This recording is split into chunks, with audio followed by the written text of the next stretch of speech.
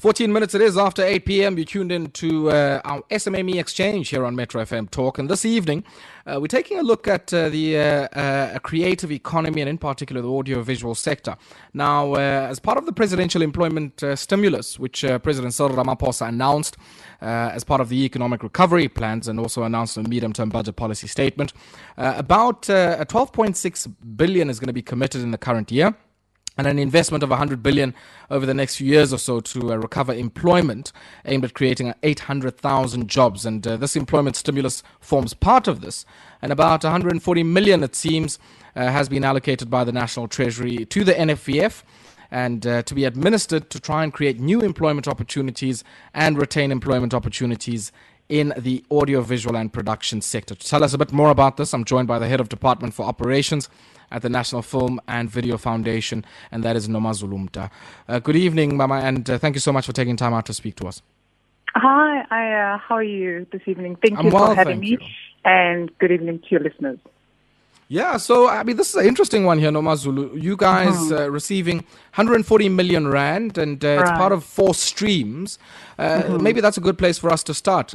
140 million rand, what is it, I guess, ring-fenced or allocated for? And, of course, yourselves as the NFVF are going to be administering it. So the 140 million rand is divided into 2 objectives, like you said in your preface. One being the 100 million rand allocated for new employment opportunities, which targets about 5,000 new jobs in the audiovisual sector. And those would be found in streams 1 to 3 of our call, and I'll get to it now. And the second objective then is to retain employment opportunities, and our target there is to reach 3,000 employment opportunities that are at a high risk of being lost as a result of COVID. And 40 million rand is specifically set aside for that.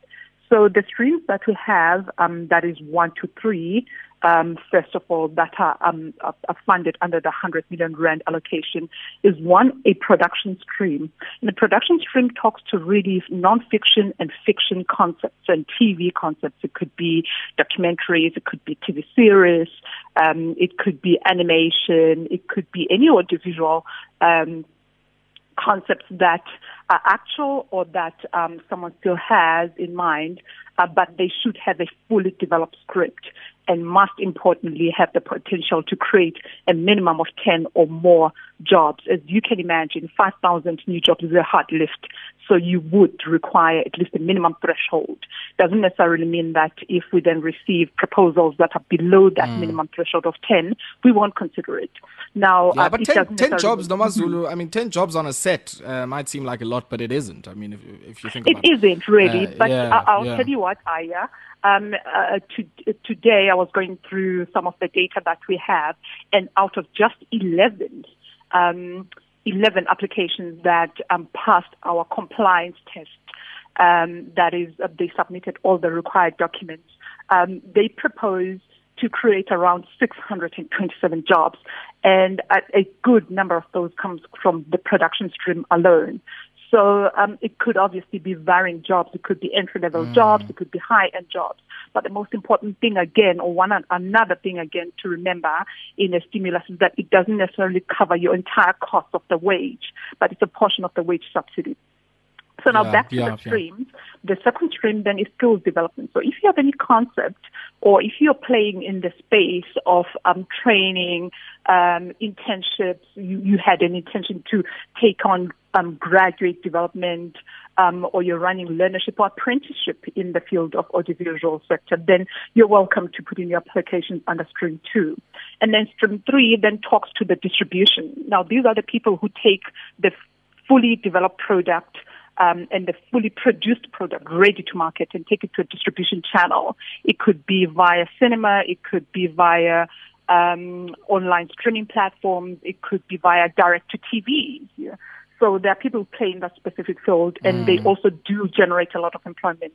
So those people, streams 1, 2, 3, then are covered in the new employment creation that is allocated the 100 million rand.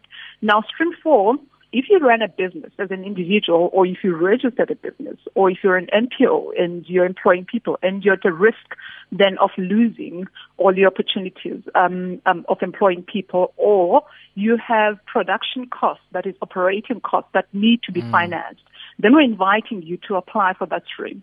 And an amount of 40 million rand is ring-fenced for specifically those applicants. Summary, is the essence of the Presidential Employment Stimulus Plan. Nomazulu, I want us to pause here quickly, and just before you sort of add further there, I want us to pause and take a quick spot break. But when we come back, we'll continue on that score and also maybe find out how many of these businesses can tick all of the boxes when it comes to compliance as well. 20 minutes it is after 8 p.m. It's our SMME Exchange. We're in conversation with the NFVF's Nomazulu Mda. We'll continue after this. 23 minutes it is after 8 p.m. It's the SMME Exchange here on Metro FM Talk. And this evening, we touch on a component of the presidential employment stimulus, especially insofar as it affects the audiovisual industry. And we talk to the National Film and Video Foundation, who have been appointed to administer some of the resources aimed at the recovery and retention, I should say, of jobs in this particular sector. And I'm joined to talk about this by the head of operations at the NFVF, Nomazulu Mda. Nomazulu, before we went to the break, you just wanted to add something further onto the 4 streams that you were explaining to us. So let's continue on that score. Yes, so what I wanted to say was that the stimulus itself is a subsidy, a wage subsidy, or a subsidy of your operating costs. And it will run for a period of 3 months. And essentially, it is to help kickstart economic activity in the audiovisual sector that has been largely absent during the COVID sector. And what's important as well, and this has been a pain point, is for potential applicants to understand that you don't have to have a registered business. You can apply as an individual. You can apply as a small business, as a medium business, and up to even a large business. And we will consider those. Now, the key thing to remember at all times is that you have to demonstrate the ability to create or to retain job opportunities. So in a sense, I guess one, there's that burden of proof. So show us you've created jobs, show us you can create jobs, and where you already have jobs in the pipeline, show us that you can retain those jobs. Let's maybe take a look at, I guess, the sort of the paperwork, the compliance stuff that's needed, right? Because I think a lot of creatives might be very focused on the production side of things, but when it comes to processes like these, as you would imagine, you do also need to get all of the compliance and tick all of the boxes on that score. No, I'm glad you raised that, Aya, because normally the entry requirements are quite strict for the NFVF. So we would require for our normal calls, that is calls for proposals, we would require things like SPD documents, like BBBE certificates. But for this call, we have stripped literally to bear the requirements so that we can make the call as accessible to everyone as possible. So, for instance, if I must just take the production call, which is where we're expecting the bulk of the employment to come from. Now, for instance, today alone, I'm getting, or rather we're looking at a potential of about 557 jobs just from 11 applications alone. Obviously, the actual is another discussion. So just from the production call alone, so what we would need is a proposal synopsis, a brief summary, a treatment plan. Now, people in this sector, they know what this means. We need a fully developed script so that we know that we're dealing with people who actually have, who can assist us to achieve the 5,000 target jobs. We need CVs so we can know that we're dealing with people who have the grit to get the work done. And obviously, if you're dealing with a production call, you need a production schedule. You need a marketing and distribution strategy. It can't just be a white whale project that sits in your shelf. It's got to draw those eyeballs. So that's why then you need to work on a marketing and distribution strategy. Now we need your detailed budget so that we can see where the gaps are for the stimulus to play in. So that's just the one on the production. And I think the other one that our sector, that's important for me to highlight. The rest, I think people can go into our website and check the details. But for me, it's important to talk about the business recovery. So, and that is on stream 4, which reserves the 40 million rand for those businesses that I said are at risk of closing down. So there we would need a recovery plan for the company, would need a project plan, would need obviously historical payroll data, right, for a 12-month period up to 31 March. And why 31 March 2020 is because that was where the critical point of COVID was, right? And would need then your payroll data, even if it's zero-based, from 1 April to 30 September 2020.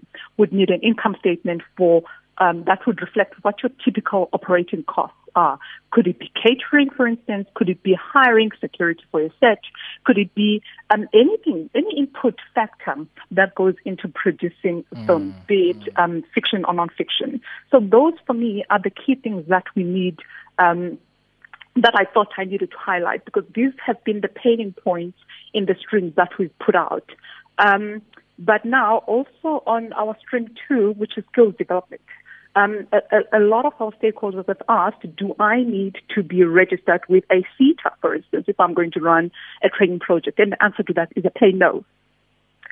We have relaxed that requirement for this particular presidential economic employment stimulus, because we realize that these could be urgent, they're necessary in a normal working environment.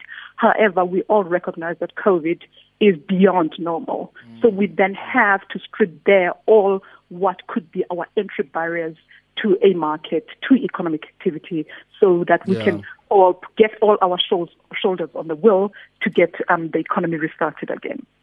So Nomazulu, when you talk about even Stream 3, I mean, which I think is probably around the distribution of content and sort of the pathway to the market, if I can put it that way, for some of this content.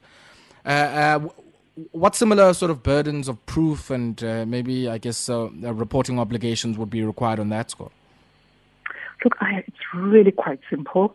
All we need is your audience distribution strategy or audience development strategy. It could be in the form of a festival. It could be in the form of impact campaigns. It could be in the form of taking a distribution channel like as direct to TV or to cinema.